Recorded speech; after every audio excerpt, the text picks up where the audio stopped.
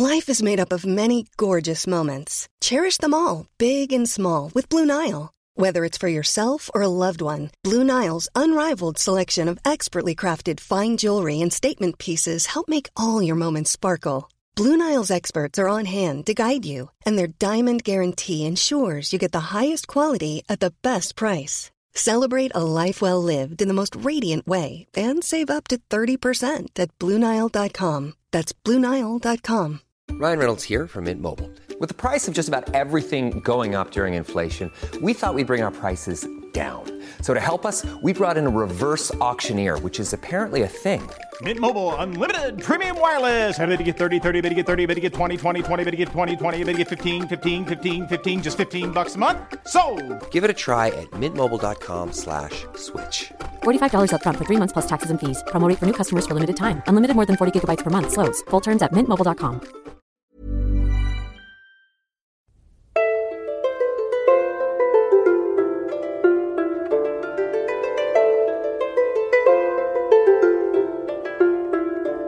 Hello and welcome to the Renaissance English History Podcast. I'm your host, Heather Tusco, and I'm a storyteller who makes history accessible because I believe it's a pathway to understanding who we are, our place in the universe, and being more deeply in touch with our own humanity. So today is November the 5th.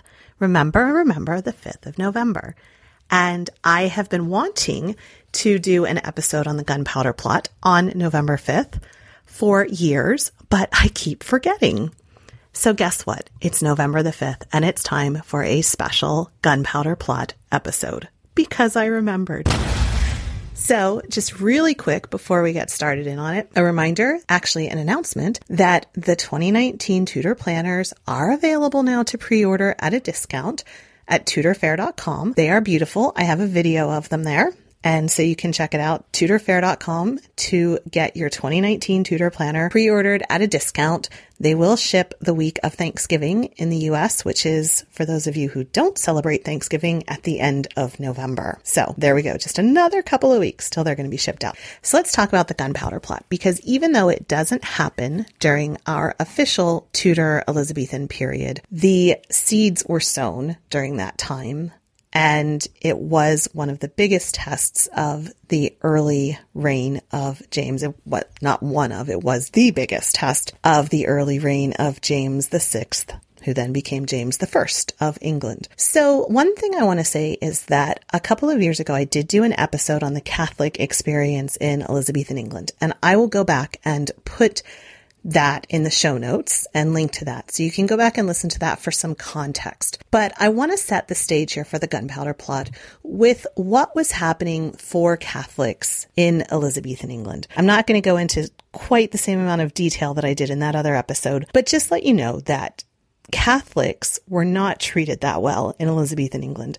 I always have kind of a hard time when I hear people talk about Bloody Mary and how awful she was to Protestants. And she was, don't get me wrong. But Elizabeth was almost as bad as Mary was towards Catholics. Now, the logic of that was that during this period, England was at war with Spain. And in 1570, there was a papal bull issued by the Pope, obviously, saying that any Catholics were officially absolved of having to listen or obey Elizabeth.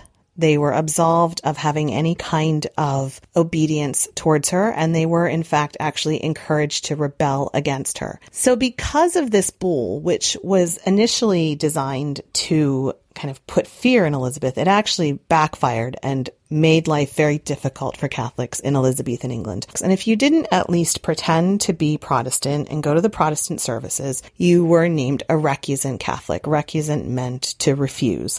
So you were refusing the Protestant service. And if you did that, you would be fined crippling amounts of fines. And so your house would be subject to be searched at any time.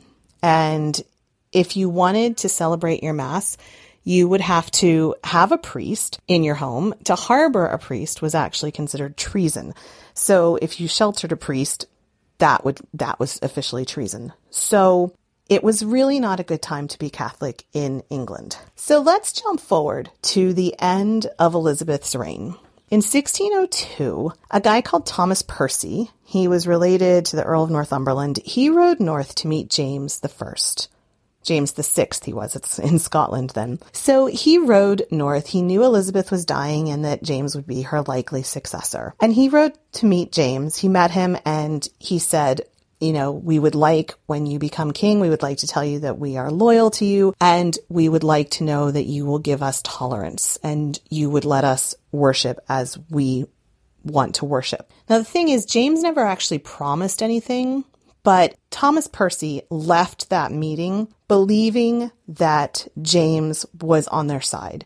James, of course, was the son of Mary, Queen of Scots, who was a Catholic martyr. He was married to a wife who had actually converted to Catholicism. So it seemed like even if he wasn't going to become Catholic himself, he was going to make life easier for Catholics. So Thomas Percy was a friend of a guy called Robert Catesby. Robert Catesby is the other fellow who is a key player in the gunpowder plot. Catesby is actually the one who has the idea for the gunpowder plot. He was an extremely charismatic young nobleman. He had connections, but he was also, again, an open Catholic, an open recusant Catholic. And he didn't want Catholics to just be passive and let their beliefs die, let their old religions die. He looked down on the Catholics who pretended to be Protestant just for their own success. He was very fanatic about being a Catholic, and he wore that very proudly. So those two knew each other. And let's move forward now to early 1603 when Queen Elizabeth dies. So you've got Thomas Percy telling his friends, James is going to promise that he will give us toleration, he will give us tolerance, and we're going to all be liberated. These recusancy laws will be gotten rid of and things will be good. I've gotten James' words on this. Now, the thing is, in the early days, James did relax the persecution of Catholics. He stopped collecting the recusancy fines, and it seemed like things might be letting up. But by 1604, so a year or so into his reign, the laws still hadn't been repealed, and the English Catholics felt that he had betrayed them. They felt like they had held up their end of the bargain and been loyal to him and supported him as king, and he had not done the same thing for them. By 1604, James reimposed the fines for recusancy, and he ordered all of the priests out of England. So again, if you are a Catholic and you want to hold the Mass or practice the Mass, you can't legally because the priests are all ordered out of England. So Catesby and Percy, they're all very angry, and Catesby especially thinks that James deserves to die for this. He had given them false hope, he had lied to them, and he was going against God's will. So sometime in the spring of 1604, Catesby decided on a plan. He was going to blow up James and all of Parliament. He had decided that it was God's intention that this happen. So the whole plot got started on the 20th of May in 1604 at a pub just off the Strand called the Duck and Drake, where Catesby met with 4 of his friends. And this was the beginning of the gunpowder plot. They all took a vow of secrecy, and then Catesby outlined his plan to use gunpowder to blow up Parliament. And this was different than any other kind of assassination attempt in the past. This was going to be something that hurt everyone. It was going to take out not just the king, not just the king's children. So it was not just going to affect the succession, but it was also going to take out the bishops and the lords, all of the members of Parliament who were going to be there, all of the gentry in the House of Commons. They were all going to be destroyed in one blow. All of the leaders of England were going to be taken out. This is basically a huge plan for domestic terrorism. It was the largest domestic terrorism plan that England has ever seen, ever did see, and ever has seen since that time. If they would have been successful, it would have rocked and shaken England to its core. So the people who were there in that meeting were Thomas Percy, and then Catesby's cousin, Thomas Winter, and then a guy called Jack Wright, who is Catesby's old friend, and then a final person in addition to Catesby, Guido Fawkes, also called Guy Fawkes. Guido Fawkes was a soldier, and he had a lot of experience in mining. So he had been in the Spanish Netherlands. He was from Yorkshire. He had been a soldier in the Netherlands fighting with the Catholic forces there. And he had been there for about 10 years. And these men believed that they were going to be fighting for their freedom, not just their freedom, but the freedom of all Catholics in England. So they had this secret meeting where they talked about their plan, and then they sealed the meeting by having a private mass. And then the planning really began. The first thing that they needed, if they were going to be successful with this, was to have a base in Westminster. And they immediately got lucky in that, independently, apropos of nothing, Percy was appointed a gentleman pensioner. This was kind of a guard of the Parliament, which was ironic. And he was able to rent lodgings in Westminster then, and he put Guy Fawkes there. Now, Guy Fawkes was somebody who was not known to people in London, so he could come and go quite easily, and he didn't attract any kind of a suspicion. Two more people got involved at this point, a guy called Thomas Bates and then another one called Robert Keyes. They were the ones who were tasked with helping Fawkes stock the gunpowder. There was a large gunpowder plant mill in Rotherhithe at that point, and because war with Spain had just concluded earlier that year with an official peace treaty, there was a glut of gunpowder, and it was being sold off cheap with very few questions asked. So Guy Fawkes was able to buy 36 barrels over a period of several months so as not to attract attention. This was over 10,000 pounds of gunpowder, and the equivalent force would be if you set off 250 cannon all at one time. It was going to rock the buildings. It was going to rock Parliament. But the other thing they needed then to really have this happen was to be close to Parliament, to be underneath Parliament, to get all of this gunpowder underneath. Parliament was originally scheduled to open in February of 1605. So they originally had about 8 months or so to plan all of this. But then in December, with 2 months left to go, the king delayed Parliament until early winter the next year. So it was moved till November.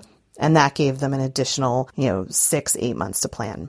So with this extra time, Catesby started to plan the second stage of the plot. And that was going to be a full-on Catholic uprising. He reunited some more friends and families, and what they envisioned was forming a hunting party that was actually then, once the king had died, was going to show its true colors, was going to kidnap the Princess Elizabeth, who was the eldest daughter, and they thought that it would be possible to rule through her, to essentially set her up as a puppet queen and rule through her. And they were really counting on the fact that things would be really chaotic, that with the king dead, with all the princes, with all of the lords, all of the gentry, all of the bishops, that with everybody dead, it would be chaotic and people could just rise to the top. And that's what they were banking on. So then they have another sign that God is smiling on their plot when Percy was able to get a lease on a cellar. It had been an old palace kitchens and was directly underneath the Parliament House. So for whatever reason, Percy was able to get this lease on the cellar. And we'll talk in a little bit about conspiracy theories. There are some who say that this whole thing was masterminded by Robert Cecil for the king, for the purposes of trapping all of these people. So for whatever reason, if you believe in the conspiracy theory, then you might say, well, it was specifically for this. But Percy was able to get this lease on this cellar right underneath the Parliament building. And so they started moving the gunpowder over and, having everything stored there. They put firewood all around it to hide it, to disguise it. And by October 1605, they were all set up. They had the gunpowder hidden. There was firewood all around it. But Catesby was running out of money. And so he wanted to recruit one more conspirator who had deep pockets. The person that he brought in was Francis Tresham. He was a substantial landholder. He had access to land and to funds and to horses and all kinds of stuff. But Tresham was really hesitant about this. He did not like this idea at all. And he initially said, this is a really bad idea. We need to not do this. But Tresham finally came around. Catesby, like I said before, was very charismatic, and Catesby talked him around. So we've got Tresham being brought in kind of unwillingly, and he's clearly going to be the one that is not necessarily the strongest supporter of it. So Tresham had friends in the House of Lords, and he had friends who were Catholic. He was a Catholic. Peers who would also die. And so there was the danger that Tresham would try to warn his Catholic friends about what was happening. So that was, again, if you want to believe in conspiracy theories, it's possible that Tresham was brought in kind of on purpose to set all this in motion. And we'll talk about that in a little bit. So on October 26th, the plan starts to fall apart. It's just 10 days out from Parliament opening, and about a mile north of London in Hoxton, Tresham's brother-in-law, Lord Monteagle, gets a letter. Now, he was one of these Catholic peers who would die. He was also what was called a church papist. He was somebody who pretended to be Protestant so that his career would go well, but really he was a Catholic. So the official version of the story is that Thomas Ward, who was a servant of Lord Monteagle, delivered a letter to Monteagle at dinner. And Ward said that he didn't know who the person was who delivered it, but that basically he had been accosted outside by a man wearing a mask. And the letter was actually a warning that Monteagle should not go to Parliament because of a great blow that was going to happen. So Monteagle rides to Whitehall. He gives the letter to James's Secretary of State, Robert Cecil. Robert Cecil is the son of William Cecil, Lord Burleigh, who was, of course, Queen Elizabeth's great Secretary of State and the person who masterminded so much of what happened with relationships between the Catholics and Elizabeth and, what happened with Mary, Queen of Scots and all of that. So Robert is his son. Robert is just as Protestant as his father was. And he also has the entire intelligence network that Francis Walsingham had. So he has a lot of resources. And this is where the conspiracy theorists are with this. So Monteagle goes and hands over the letter. And while Monteagle is handing over the letter, his servant, who is also a Catholic, goes and tells the conspirators about the letter. And they, of course, suspect Tresham right away, that he's the prime suspect, and he says he has no idea what happened. And in truth, why would he write that letter? If Lord Monteagle was his brother-in-law, he could just go visit him and say, don't go to Parliament. So again, this is another aspect of this that gets really tricky. So they eventually believed that he was innocent and that he didn't know about the letter. And during this time, we've also got then separately at Whitehall, we've got Monteagle and Cecil talking about the letter, staying up late through the night, looking at it, trying to figure out where it was from. There's actually a theory that it was perhaps one of the plotters' wives who wrote that letter, or maybe Monteagle wrote it himself. It's possible that he was tuned in enough to the Catholic underworld and the plans that he had heard about this, and he decided that it would be a way to set himself up and be a hero if he wrote this fake letter and had it delivered to himself. And in fact, he was very richly rewarded. He received a pension of £500 a year for life. So that's another theory as well. But of course, there's also the theory that Cecil was involved from the beginning, that all of this was masterminded by Cecil, and that everybody kind of just fell into his plans, right? So at this point, Catesby knows that the plan is up, that everybody's aware of it. And for some reason, he still decides to stick around. The smart move at that point would have been to leave, to go to maybe Ireland, which was Catholic, or the Netherlands, somewhere else. But no, he decides to stick around and keep going. The plan is still on. It's still the original, what's going to happen. So Monteagle and Cecil show the letter to the king, and the official version, of course, is that the king was the one who grasped what blow meant and ordered the searching for gunpowder, that he's the one who understood that a great blow meant an explosion, and that he called to search Westminster. Now, of course, it's probably likely that that Cecil knew about this too, but it really worked for the narrative to have the king be the one to think about it and to show that God's anointed was the one who solved the mystery. So Catesby was going to stay in London and then ride to the Midlands, where the hunting party would kidnap Princess Elizabeth. Fox prepares a fuse that would take about 8 hours to simmer, and he was going to stay in Westminster to confirm that it had all gone down, and then he was going to ride to the Midlands to join the hunting party as well, and then kidnap Elizabeth, and all of this chaos was going to happen, and it would all go well for them, so they believed. But Cecil was ready. So during these couple of days, Cecil was getting ready for this. And, he could have pounced on them as well right away, but he wanted to wait and let the plot play out and kind of let it reach its end game before he jumped on it as well. So again, the official state version is that they all searched the cellar. They saw a bearded man and a pile of firewood that was too big for the cellar. It was just going to make too big of a fire. You didn't need a firewood pile that big. So they then research and show that the cellar was actually leased to a Catholic. So they go to James. And James, of course, says, oh, well, this is clearly the plot and this is the gunpowder and you need to go back and have a second search. Again, this is kind of propaganda, the official version. It's probably pretty clear that Cecil and they were able to put this together as well. But, James gets the credit for this. So on the 5th of November, just after midnight, they have a second search and they find a man in boots and spurs. He's ready to escape, and they arrest him. They find the gunpowder. This man gives a false name. He says his name is John Johnson. It's really Guy Fawkes. So the conspirators in London hear about this. They decide that it's time to leave for the outskirts, to go back to their homes and ride like the wind. They catch up with Catesby, who had already left, and told him what had happened. Catesby rides to Northamptonshire to meet some of the other conspirators. And still at this point, he still doesn't give up. This man is a fanatic. At this point, you would think, okay, well, it's up, it's done.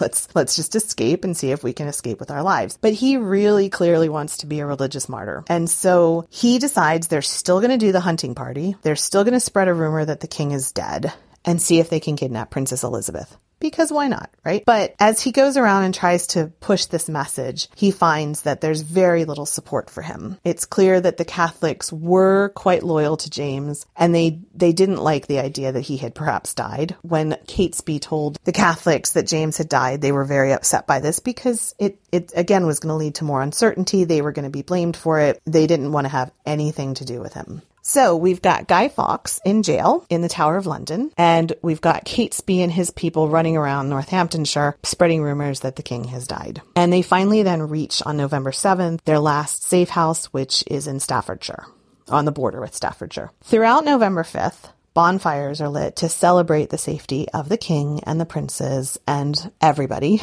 Basically, everybody who's everybody is now safe for the time being. And so they light these bonfires to celebrate that. Bonfires were a way that people celebrated in general. In the episode I did a couple of months ago on the summer solstice, we talked about burning bonfires throughout the summer solstice to celebrate. So it was a common way that people would celebrate, was with these bonfires. And so that's why the 5th of November is called Bonfire Night. So Guy Fawkes in the Tower still is not talking. He still doesn't give his real name. He refuses to say anything about his co-conspirators, his accomplices. And then King James goes to meet him. When James asked him his motives, Guy Fawkes responded that a dangerous disease requires a desperate remedy. And James then turns him over to the torturers. At this point in English law, you weren't meant to torture somebody who was not proven to be guilty, but Guy Fawkes clearly wasn't trying to proclaim his innocence, and so they went ahead and tortured him to get more information out of him. He was racked, and after that, he did talk. He talked and said everything. So his confession then gave them all the information that they needed on the other conspirators, the other people, and the plan and the plot and everything like that. So then, back up in Staffordshire, conspirators are planning a final kind of last stand, like an Alamo kind of thing. And they still had a little bit of powder that they had kept aside. And so they were planning to use that for, a big blowout fight.